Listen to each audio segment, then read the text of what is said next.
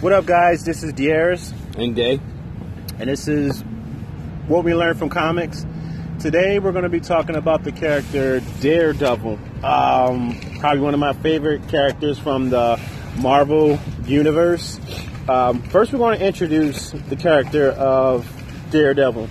If you don't know Daredevil, he's blind, one, lawyer by day, went to Columbia University, and then he's also a crime fighter by night. And what powers he has is he has heightened senses from an accident he had as a child.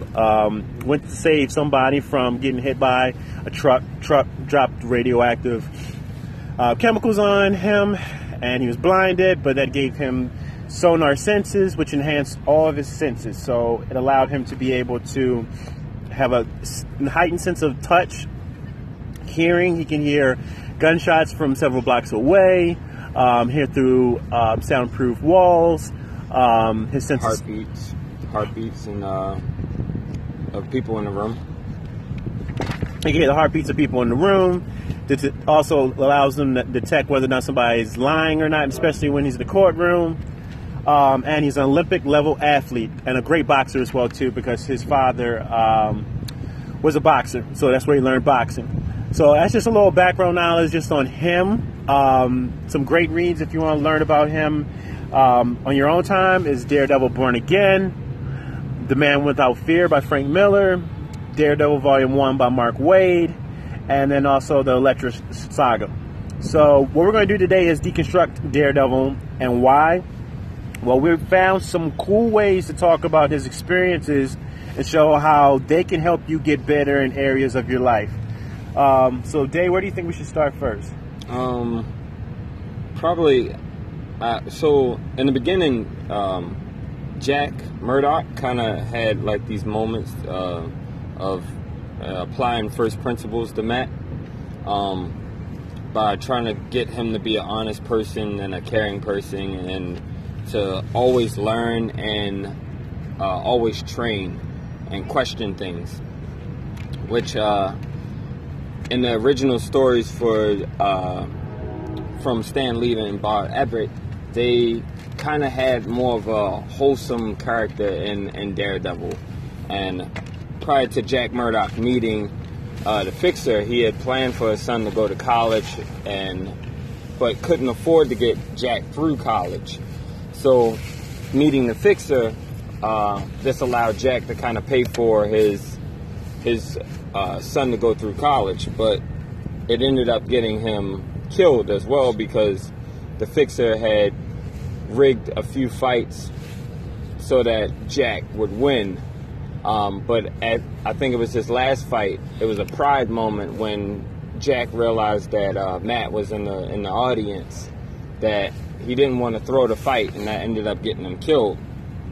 And the original Daredevil, the Yellow Daredevil, had carried those principles with him in an attempt to catch and kill the man that had murdered his father, which was the Fixer. But in an attempt to catch the Fixer, he ended up having a heart attack. And he never brought the Fixer to justice. So like years later, you know, you see this same situation done by Frank Miller as he kind of rewrote the stories and kind of added his own flair to the Daredevil series. You kind of see that story flipped as Jack Murdock wasn't the caring, loving father. He was the abusive, alcoholic failure that he perceived himself to be, and took that out on Matt. And then later on in the series, you see Matt kind of take that same upbringing and kind of apply it to his life, so to speak, and the people around him. And you know, it makes me think about like mentorships, and you know, I notice a lot of people on Mother's Day. One person actually asked the question of, do you post your mother even though your mother wasn't that great? And you know, a lot of people don't have mentors and whatnot. So it got me thinking, like, how do you apply first principles when you don't have anyone to kind of instill that in you in an early age? You know? And so, like, I notice a lot of the people that we follow as well kind of have like a really easy time finding mentors, it seems, and they don't mind asking for mentorships. Like, I don't know if you have any, D, or if you have any people that you follow that have mentors, but like, they I kind of see them as like a necessity almost. If you want to achieve something or you have a goal that you're trying to reach, finding a mentor and perhaps somebody that's been doing it for a long time, and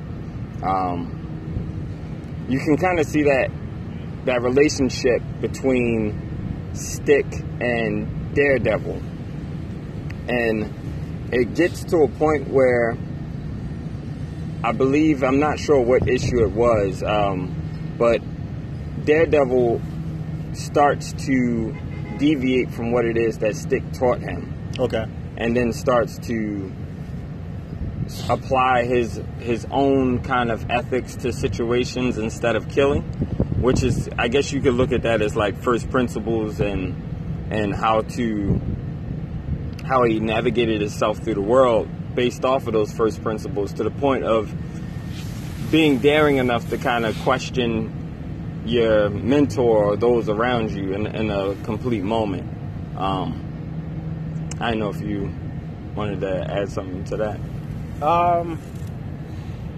To that, I mean, I probably would say Daredevil took what he got from Stick, not only got what he got from his father, and he tried to put that, what I would say, in the realm of the law. So, guys, if you don't know, Daredevil kind of became, or Matt Murdock, as his real name is, became Daredevil because when the law didn't work in his father's favor, he became Daredevil. So he got into a position to found his father's killers and get them on trial, but they didn't. They were found not guilty, and they got off. And Which Daredevil one was that? This is in, I believe, Daredevil #1, the Mark Waid version, and he just got so upset. So he was like, "That's it, I'm gonna become Daredevil." So Daredevil falters between this line of, I want to be on the side of the law, but then I want to kind of do my things my own way. And I feel like what we can take from that is, I have, during a period of my time in my life, I was very question myself all the time. And I feel like when you question yourself too much, you become stagnant. And I've seen that with Daredevil's character of, you're questioning yourself too much. What am I doing right? What am I doing wrong? And you get into these long periods of thought, and you end up becoming stagnant because of it. You always have to be in action.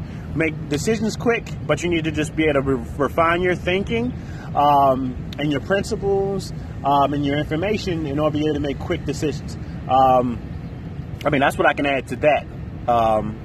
But we're thinking with Daredevil, the other things that he goes through that could definitely help you. So if you know Daredevil from watching the Netflix series, he runs up across the Punisher, Elektra, Kingpin, and even cross paths with his mentor, Stick. All of these characters in some way are willing to go the distance, or willing to do things that he is not willing to do. And that's just a situation he's consistently faced with, that, oh man, I really need to accomplish this goal, but I'm not willing to go this far.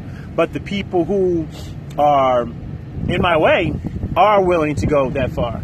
And so if I were to apply that to the business world, you have to be able to go the distance and do whatever it takes.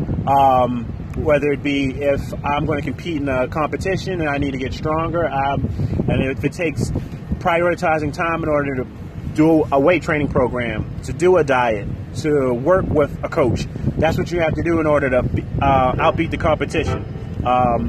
What do you have to say about that day? It was something we mentioned earlier about like deontology and consequentialism, which are two jargon words, but essentially it means are you more of a person that sees something as ethical in terms of how you approach it in the moment, or is the consequence of the thing the end result, so to speak, the thing that matters? And I think Daredevil kind of had that all throughout his series in a lot of ways, which is why he ended up running up against that wall so much against other characters.